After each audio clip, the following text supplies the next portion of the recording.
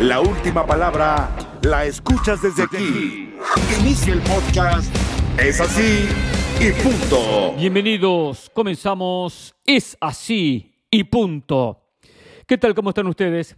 Yo soy Hernán Pereira y aquí estamos este lunes 17 de octubre comenzando esta nueva emisión de Es así y punto. Una lágrima. Eso fue Barcelona en el partido de ayer ante el Real Madrid. Una lágrima.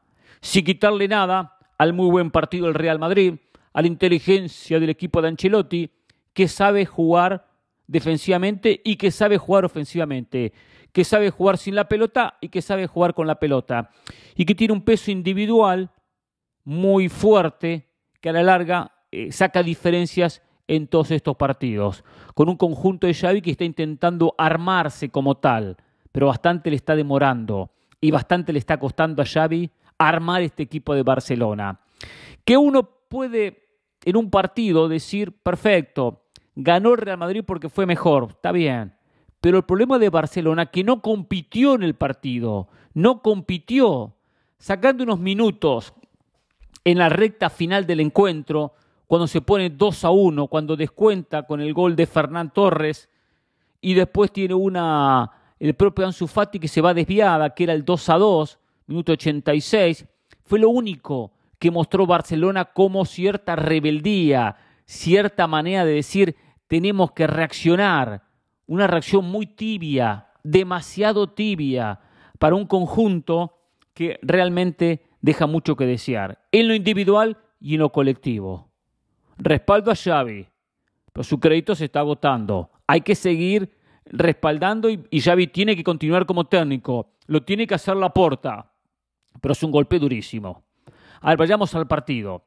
Minuto 12, gol de Karim Benzema, 1-0, siempre Karim, con el rebote, la mala definición de Vinicius, porque Vinicius define mal, hace una buena corrida en el mano a mano, define mal, el rebote de Marc-André ter Stegen y el gol de Benzema. Pero ¿dónde se inicia todo? Se inicia en una pelota que Toni Kroos por izquierda se desprende. ¿Saben quién marca a Toni Kroos? Sergio Busquets. ¿Saben de dónde lo marca? De atrás. ¿Cómo voy a marcar a Toni Kroos desde atrás? Busquen la jugada, busquen en YouTube y se dan cuenta muy claro que Busquets lo está marcando de atrás. Eso es por el mal posicionamiento de Barcelona en el medio, que lo mencionamos casualmente el viernes pasado, los espacios entre los defensores y los mediocampistas. Hay muchos espacios y le gana la espalda a los mediocampistas. Toni Kroos encara bien, Busquets lo marca de atrás, no puede nunca detener a un futbolista que lo marca de atrás y mete un pase profundo.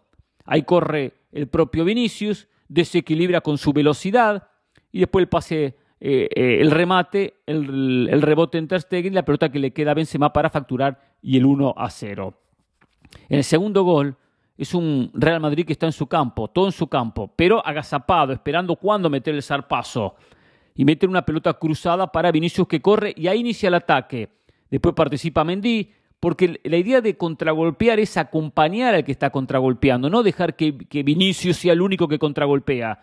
Vinicius arranca y el resto acompaña. Acompaña el lateral izquierdo, acompaña a Mendy. Mendy la pone al medio, aparece Valverde, que ya se posiciona ahí. Él podría haberse metido en el área, pero no, él buscó la segunda pelota, o buscó el posible rebote, o buscó el pase hacia atrás. Y fue el pase hacia atrás, le queda el arco de frente 2-0. Ahí yo entiendo que anímicamente para Barcelona es un golpe durísimo. Se notaba en la cara de los jugadores.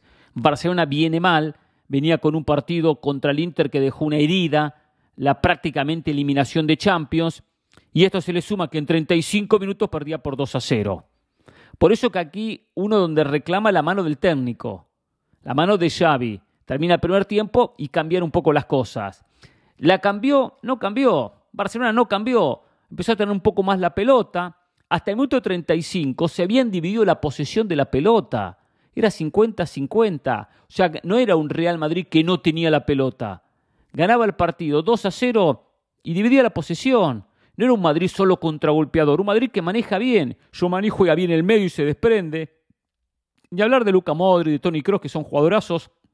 Y todo lo que le aporta Valverde, el ida y vuelta constante, porque termina como delantero, porque juega como lateral, juega como volante, ocupa 3 posiciones fácil por esa banda derecha. Y este Barcelona no tuvo reacción, no tuvo idea futbolística. Tuvo sí la pelota más en la segunda etapa Ingresa después, ingresa Gavi, ingresa Jordi Alba, ingresa Ferran Torres, tratando de cambiar el partido. Gavi entró para pegar, bueno, por lo menos empezó a dar una patada, porque ni eso tenía Barcelona, ni patadas daba, ni pegaba Barcelona en el partido, ni pegaba. Dio algunas patadas y bueno, aparece el gol, la anotación de Lewandowski, de Ferran Torres.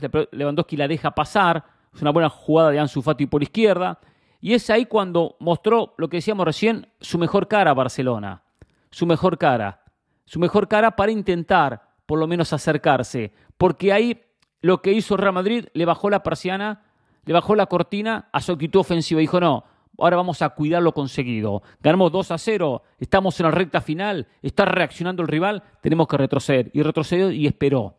Ya no le luchaba tanto la posesión, ya no le luchaba tanto la tenencia de la pelota. Llega el descuento y bueno, después llega esa que mencioné Ansu Fati con un remate desviado que de haber tenido puntería de repente conseguía el 2-2, pero era totalmente injusto. De haberlo conseguido era totalmente injusto. Sobre final el contragolpe, el penal y la ejecución de Rodrigo. Quiero hablar del penal.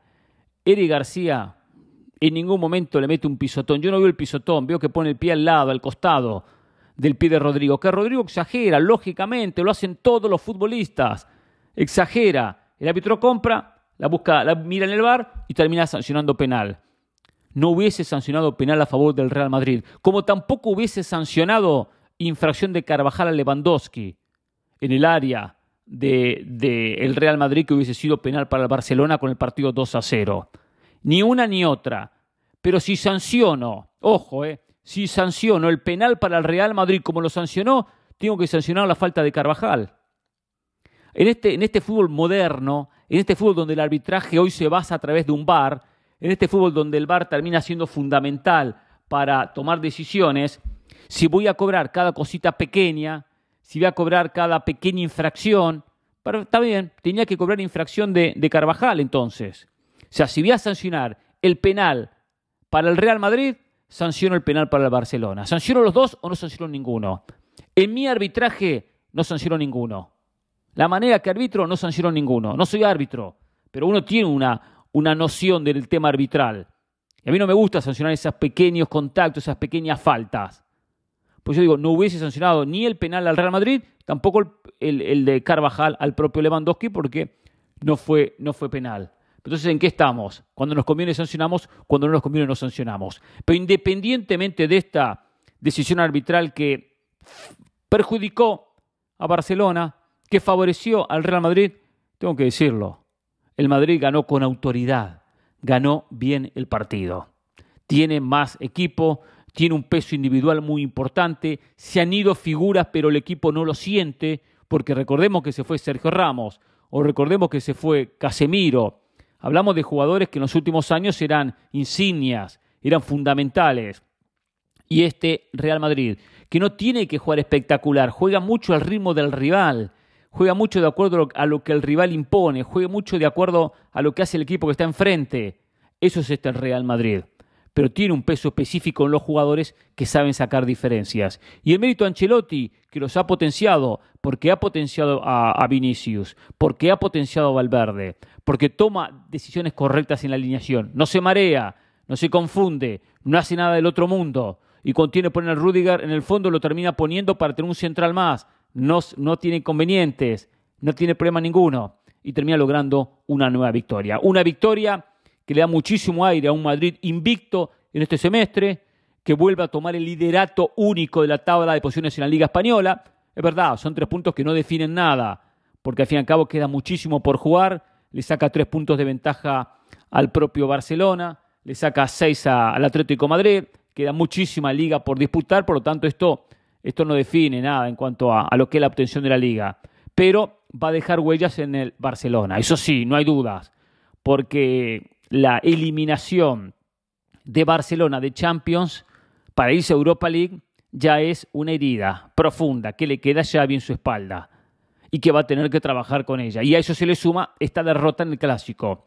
Porque si Barcelona, como todo hace suponer, queda fuera de Champions, salva la temporada ganando la Liga. Salva la temporada si gana la Liga y de repente hasta si gana la Europa League.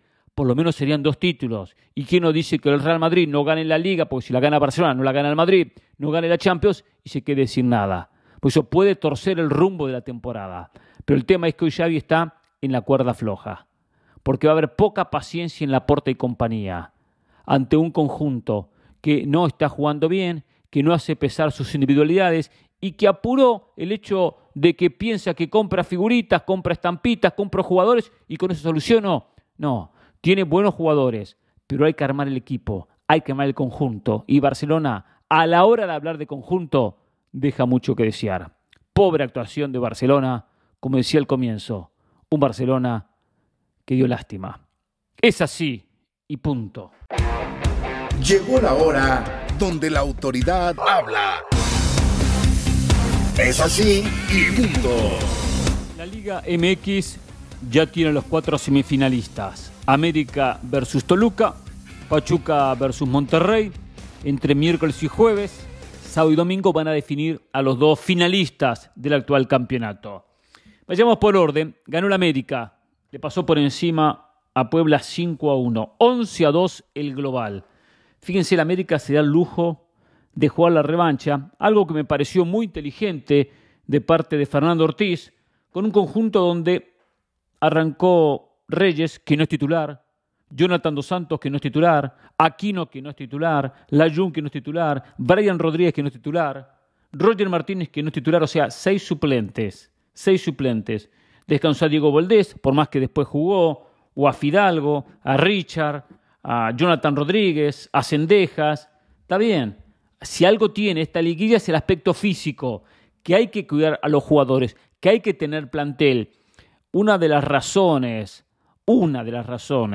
por la que América le pasó por encima a Puebla en el 6-1, en el partido de ida me refiero, el 6-1, fue la condición física. Puebla se había desgastado frente a Chivas, mientras que América estaba tranquilo. Y lo sintió. Claro, para este partido frente a Toluca, América ya llega con medio equipo descansado, con medio equipo tranquilo. Y acá hay que jugar sábado, miércoles, con poco descanso.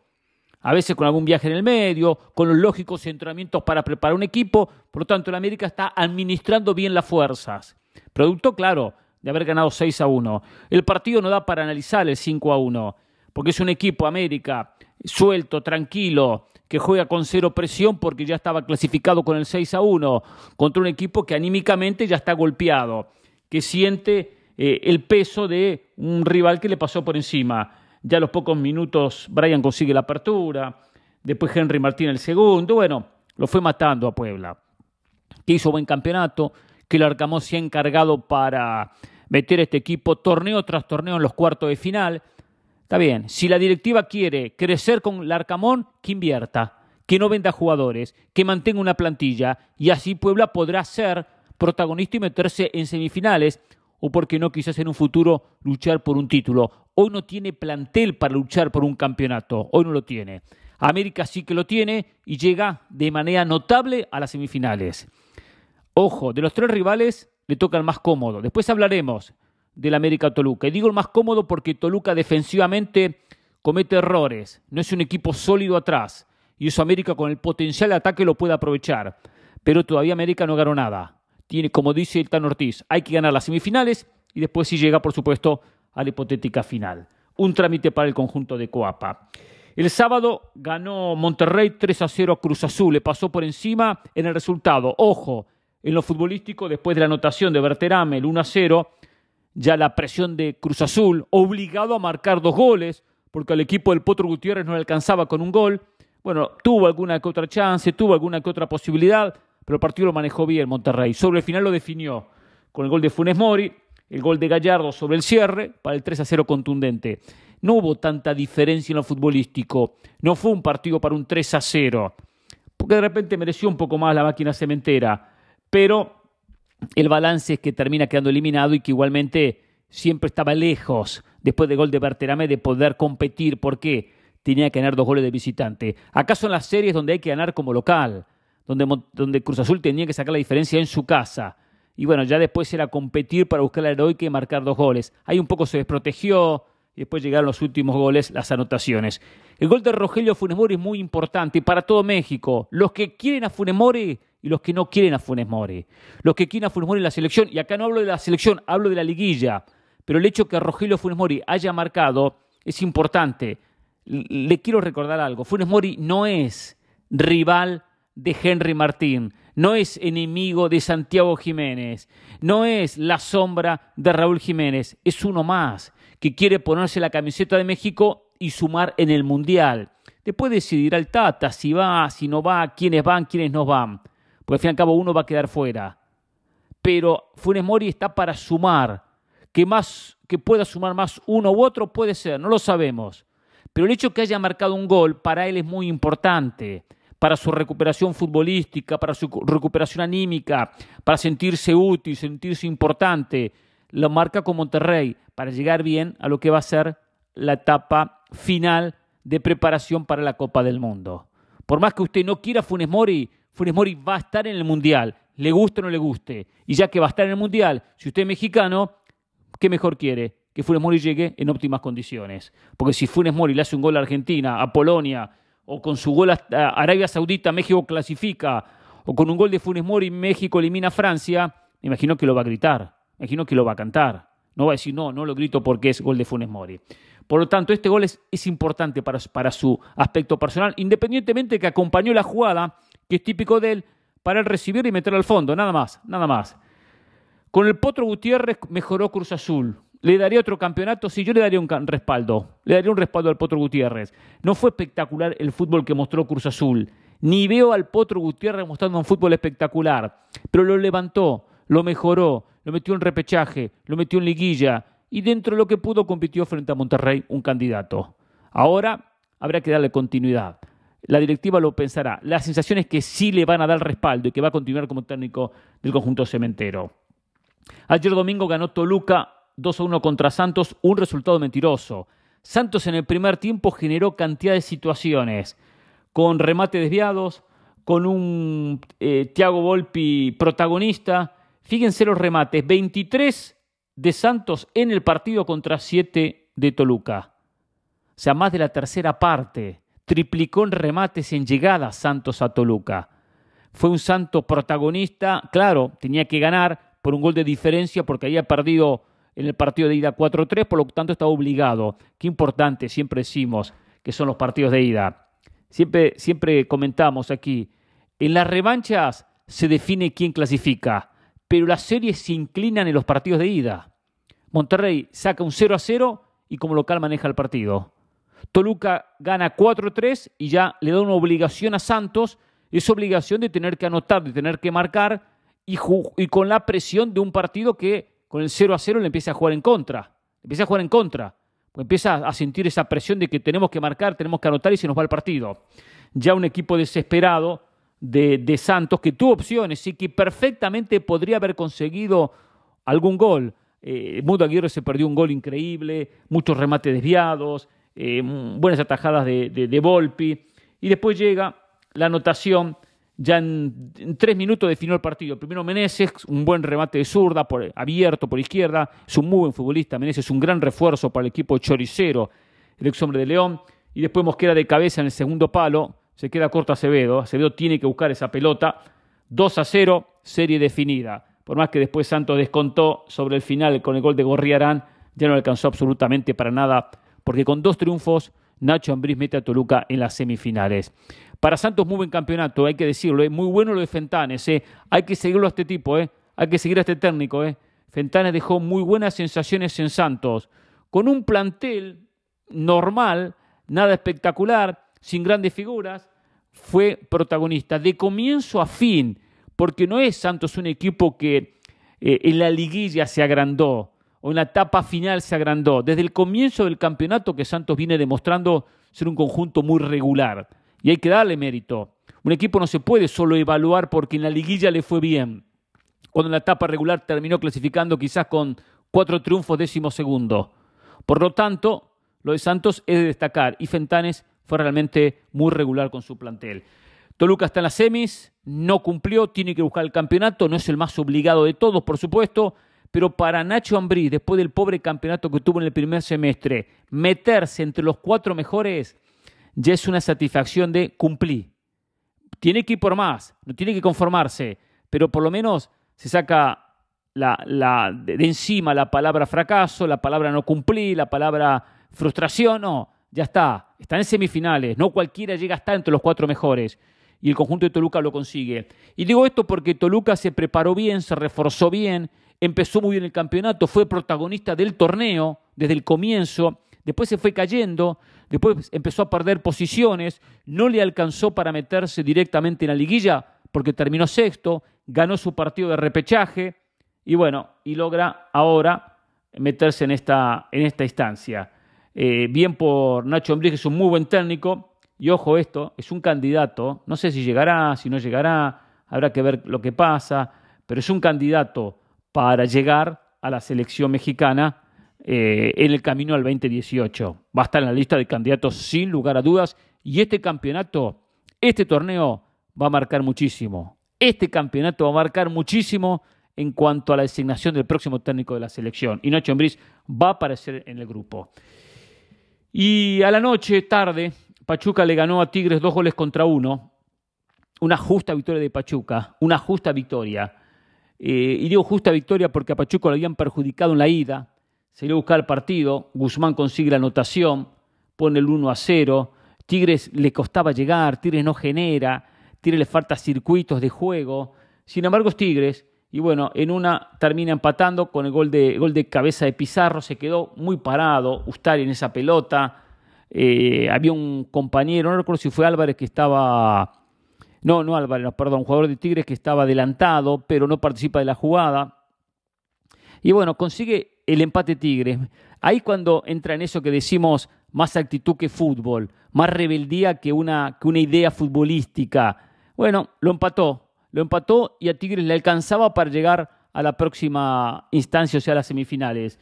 Pero tiene mucho fútbol Pachuca, Tiene fútbol, tiene con qué, y después una muy buena combinación con cambios, casualmente, con modificaciones que hizo el banco de suplentes, aparece la Chofi López para conseguir la anotación.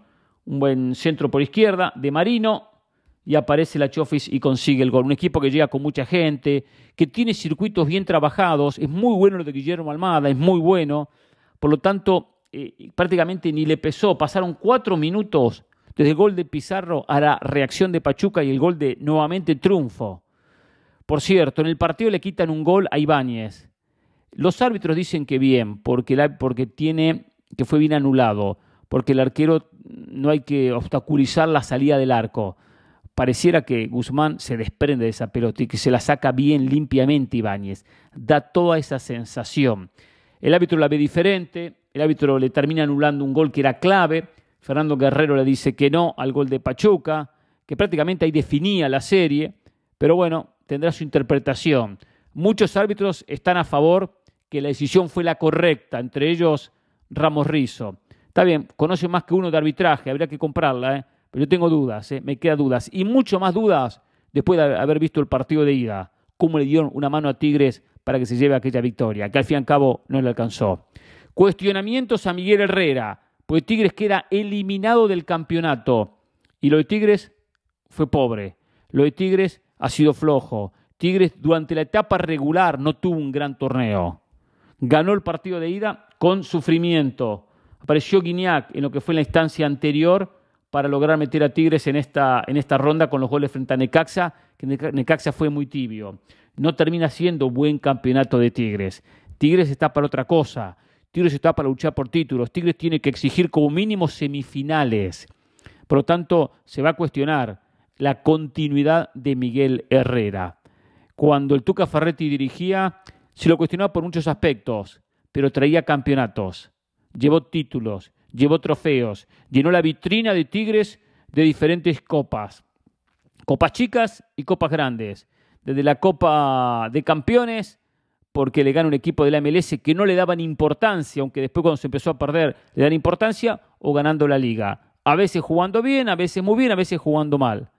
Miguel Herrera no ha conseguido absolutamente nada. Es un técnico con experiencia, un técnico que habría que darle su respaldo, pero poniendo algunos puntos sobre las IES, marcando algunos aspectos, porque se esperaba más de Tigres en el actual torneo y terminó defraudando.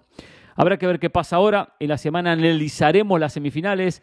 América contra Toluca, Pachuca contra Monterrey.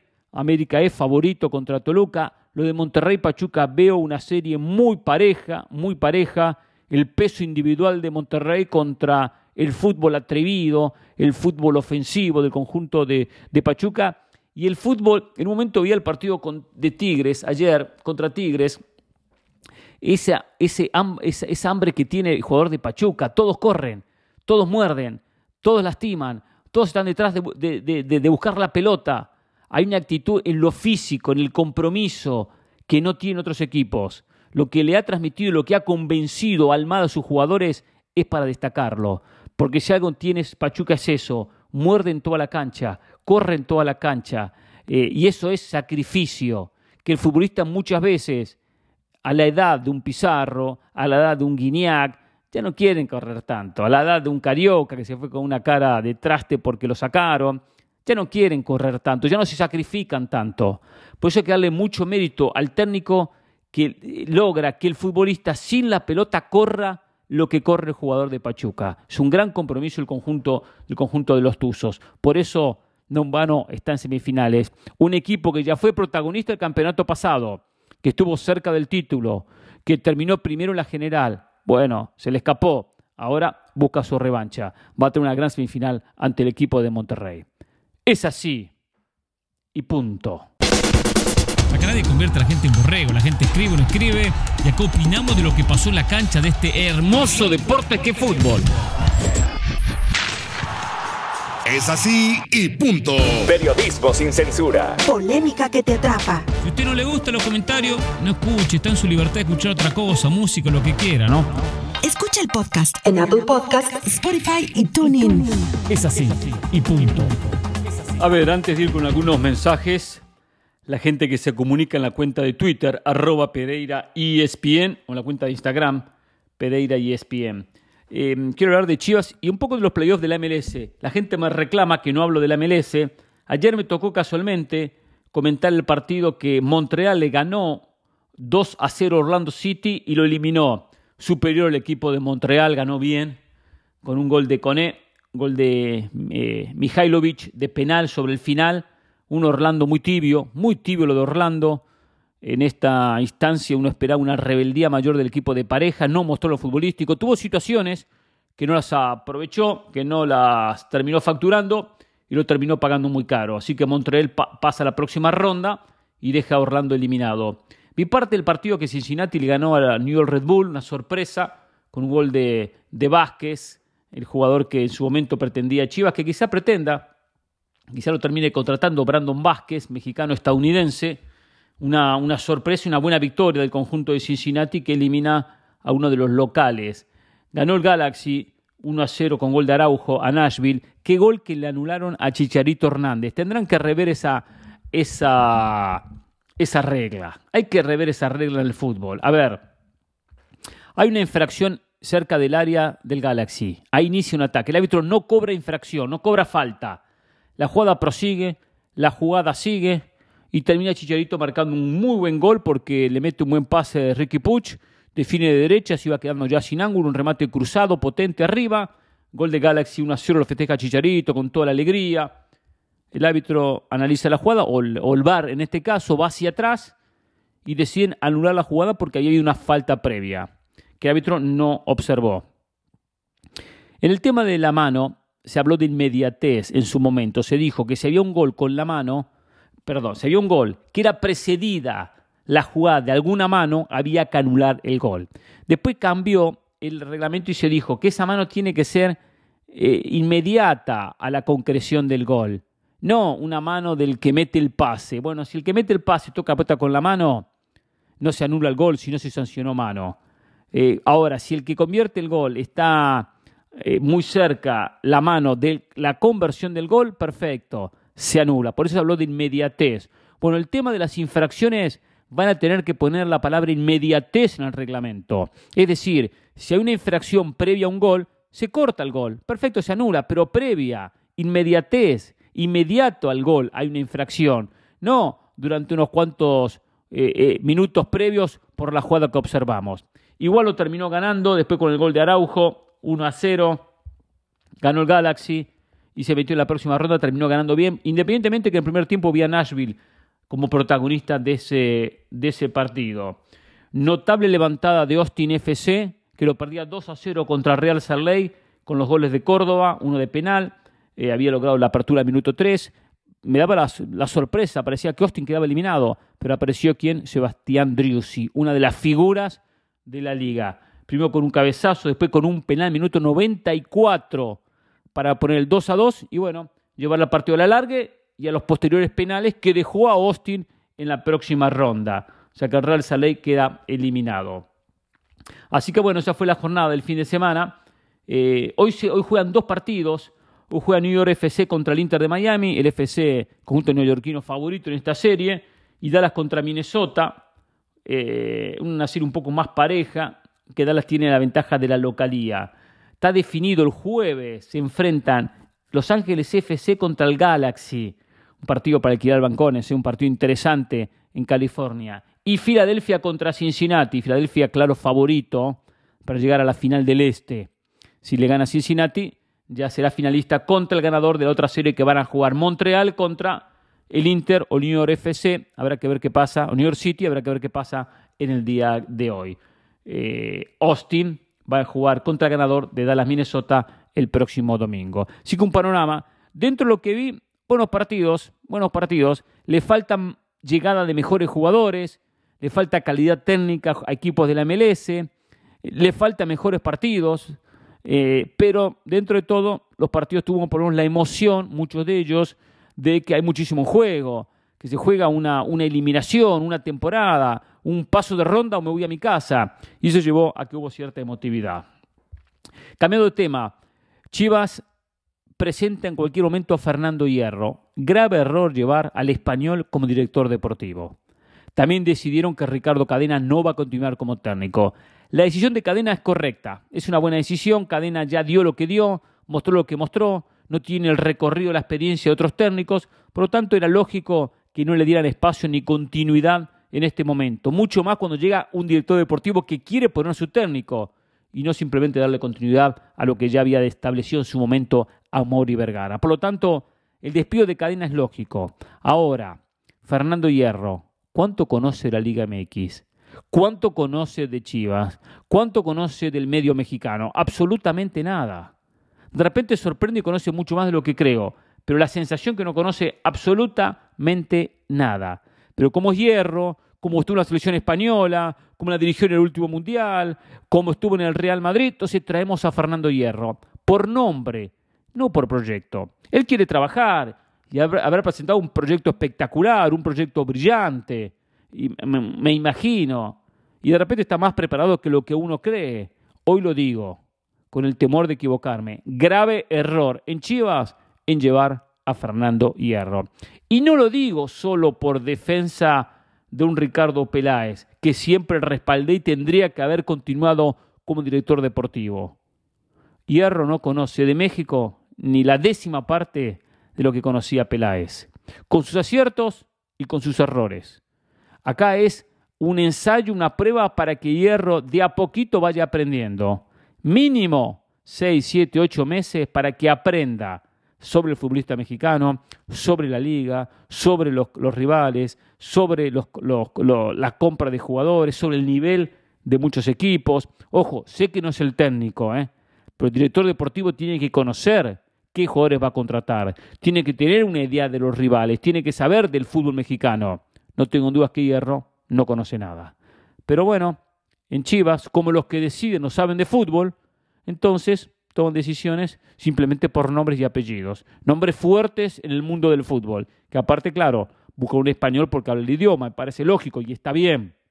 Muy importante hablar el idioma. Y quizá Hierro puede imponer algunas cosas y traer dentro de su experiencia, porque experiencia tiene, recorrido tiene, situaciones o le sume a Chivas algo que deje que es importante, pero la sensación que a la larga va a ser un fracaso más. Veremos qué pasa. Algunos mensajes. Jimmy Vázquez dice: buen día, profe, un gusto saludarlo. Me gustaría preguntarle qué cambiaría usted para que el Madrid juegue mejor. Tiene que tener mejores circuitos futbolísticos el Madrid. No juega mal, es un equipo que se adapta mucho al rival, se adapta mucho a lo que el rival intenta, pero lo que tiene que buscar son mayores circuitos, mayores combinaciones colectivas, mayor asociación en ciertos jugadores. Pero el Madrid va cumpliendo. Hay una cuestión con Madrid, que es un equipo que reacciona anímicamente también de acuerdo a las circunstancias. Se potencia contra un Barcelona, se disminuye contra un Shakhtar Donetsk. ¿Y saben por qué? Pues una cuestión de que dicen, jugamos contra el Shakhtar Donetsk, jugadores que han estado en 1000 batallas, que levantaron 1000 copas, que dieron cantidad de vueltas olímpicas, que han ganado absolutamente todo y enfrentan al Shakhtar Donetsk. Hay cierta hasta desmotivación muchas veces. El Madrid, cuando tiene que acelerar, acelera. Igualmente tendría que jugar mejor, sin duda, siempre hay cosas para mejorar. Y eso en todo aspecto. La pelota aérea tiene que mejorarla, la pelota en el segundo piso tiene que mejorarla, tiene que mejorar el trabajo defensivo, tiene que mejorarlo. Pero en general es un equipo que cumple, pero de todos los aspectos tiene que mejorar algo. La idea es adaptarse más al juego del rival y eso a Ancelotti le está dando resultados. Dice, este es un mensaje que lo mandaron el viernes, Gregory Suastegui. Saludos, Barcelona campeón de la Champions y de la Liga. Otra cosa, dígale a Jorge Ramos que pare con las entrevistas a jugadores de su país, ya cansa. Disculpe, me olvidé, Barcelona gana el Clásico, lo tiene, dijo, al Real Madrid. Bueno, Gregory, usted quedó expuesto porque no ganó y no veo que gane la Champions, porque no va ni a clasificar a la próxima ronda de la Champions, ni clasificar, Muy bien, Wilber Ramos Díaz escribió, me puso desde Hawái celebrando mis 40 años y no dejando de escuchar el mejor programa de todos, es así y punto. Y un saludo al oyente que su esposa salió bien de sus resultados médicos. Somos una familia, bendiciones. Así es, somos una familia, nos apoyamos entre todos y me alegro mucho que se haya puesto en buena salud. Jesús Martínez me mandó un mensaje que le dé sus semifinalistas de los partidos de ayer. Me lo mandó cuando estaba en la transmisión del partido de la MLS, imposible responderle. Pero bueno, ya los semifinalistas lo saben y ya es tarde para responder. José López, ¿qué tal, profe? Fue un domingo de mucho fútbol, el clásico español podrá ser el clásico del mundo, como dice Del Valle, pero Liverpool, Manchester City fue más, un partidazo, que hubo de todo, no por nada es la mejor liga del mundo. Y el sábado el América dio un golpe de autoridad. Dirán que el Puebla no fue rival, pero eliminó, dirán que no fue rival, que esto, que lo otro, pero eliminó a Chivas con todo, y Chivander América fue más los dos partidos, sin duda, eso sin dudas, 5-1, 6-1, y ahora sí se viene un rival fuerte como Toluca. Veo favorito al América y esperemos a los Rayados del Monterrey. Me gusta hablar antes América versus Rayados la final, es así y punto. Si hoy tengo que jugarme por una final, me jugaría por la misma, independientemente que respeto mucho al equipo de Pachuca, tiene muy buen equipo, juega muy bien, es peligroso, pero América-Monterrey, por categoría individual, sería una lógica final. Joaquín Martínez, buen día Hernán, pobre del Puebla, tantos errores, fueron goles. ¿Usted cree que por estos dos juegos pierda crédito el Arcamón y otros equipos duden de contratarlo? Es así y punto. No va a perder crédito. Hizo mucho, construyó mucho, puso a Puebla en un lugar donde Puebla nunca había estado. Puebla era lo que hoy es Juárez, Mazatlán, equipos que no se meten en un repechaje ni de casualidad, que si se meten quedan eliminados en la primera de cambios, esos equipos que San Luis, que sí un día clasifica, 2 campeonatos no clasifican, pero clasifican un repechaje, después no llegan ni de casualidad a la liguilla. Puebla logró dar un salto de calidad para meterse en una semifinal y llegar a cuartos de final torneo tras torneo, con un plantel que siempre le quitan 2-3 jugadores importantes. Así es difícil, así es complicado. Por lo tanto, el crédito de Larcamón es altísimo. Antonio, buen día, señor Hernán. Hoy quisiera hablar de los partidos de la Liga MX, siendo que estoy un poco molesto y me pregunto si soy el único. No se puede ver los partidos de liguilla, estoy recaliente ahora. Para todo hay que comprar suscripciones. Y yo entiendo que los hinchas de esos equipos paguen para ver su equipo. Pero ¿qué pasa con los que no seguimos a esos equipos? ¿Tengo que pagar otra suscripción? Yo no pago otra suscripción. Nos están alejando del fútbol por dinero. ¿Qué opina usted de eso? Le cuento que como no encontré ningún partido en los canales normales y no soy hincha de los equipos que juegan liguilla, mejor me puse a ver una serie en una de las aplicaciones que ya pago. Y miraré el resumen de los partidos después. Me gustaría apoyar el fútbol mexicano, pero ya no hay espacio en mi presupuesto para otra aplicación. Espero y entienda mi punto de vista. Saludos a Del Valle y Estrada. Es así y punto. Antonio, yo lo entiendo perfectamente Y hoy, ojo, yo entiendo que es una situación incómoda y estamos en una transición. La gente paga por el cable no es gratis, el cable hay que pagar. Y empezó el tema de las aplicaciones. Cable tengo 250 millones de canales y veo 5, veo 6, veo con suerte 10. Y el resto no los veo y pago por todos. De ahí nace las aplicaciones en decir, pago por lo que veo. Ya no quiero pagar tanto por un cable donde pago mucho. Pero ¿qué pasa? Automáticamente el cable tiene cosas que no tienen las aplicaciones. Entonces es importante tenerlo. Hoy tenemos que tener cable, tenemos que tener aplicaciones. Entiendo que es muy incómodo para la gente. Cada cual elige sus batallas. Es lo que me queda por decirle. Cada cual elige sus batallas. Hay que elegir lo que uno quiere ver y pagar por lo que uno quiere ver. A mí me pasa lo mismo. Yo pago por aplicaciones para ver fútbol. Y algunas de repente no y otras sí. Pago por la mayoría. Algunos de repente las saco y encuentro otra manera de verlo. Perfecto, pero quiero ver Libertadores, tengo que pagar. Quiero ver Campeonato Argentino, tengo que pagar. Quiero ver Liga Mexicana, tengo que pagar. Quiero ver Liga Española, tengo que pagar. O sea, hay que pagar por todo. Que igualmente uno estaba pagando. En un momento esto va a cambiar, me imagino. Veremos solamente aplicaciones, no veremos televisión de cable, será más selectivo la elección y ahí, bueno, podremos ver los partidos que queremos. Eso queda por decirle. Pero bueno, lo entiendo y nadie está obligado, eso es lo bueno. Pero sí le voy a contar algo importante. Yo llegué a este país en 1990. En el 90, ver un partido de fútbol era prácticamente imposible.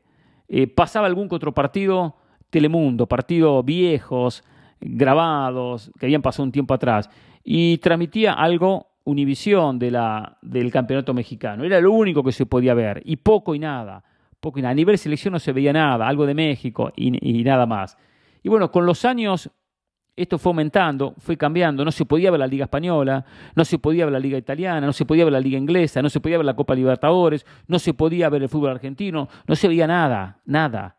De a poquito empezaron ciertos canales a traernos opciones, a traernos la posibilidad de ver partidos en vivo. Y bueno, hoy llegamos a un punto donde podemos ver el partido prácticamente que querramos, de la liga que querramos, aunque sea pagando. Antes ni pagando se podía ver.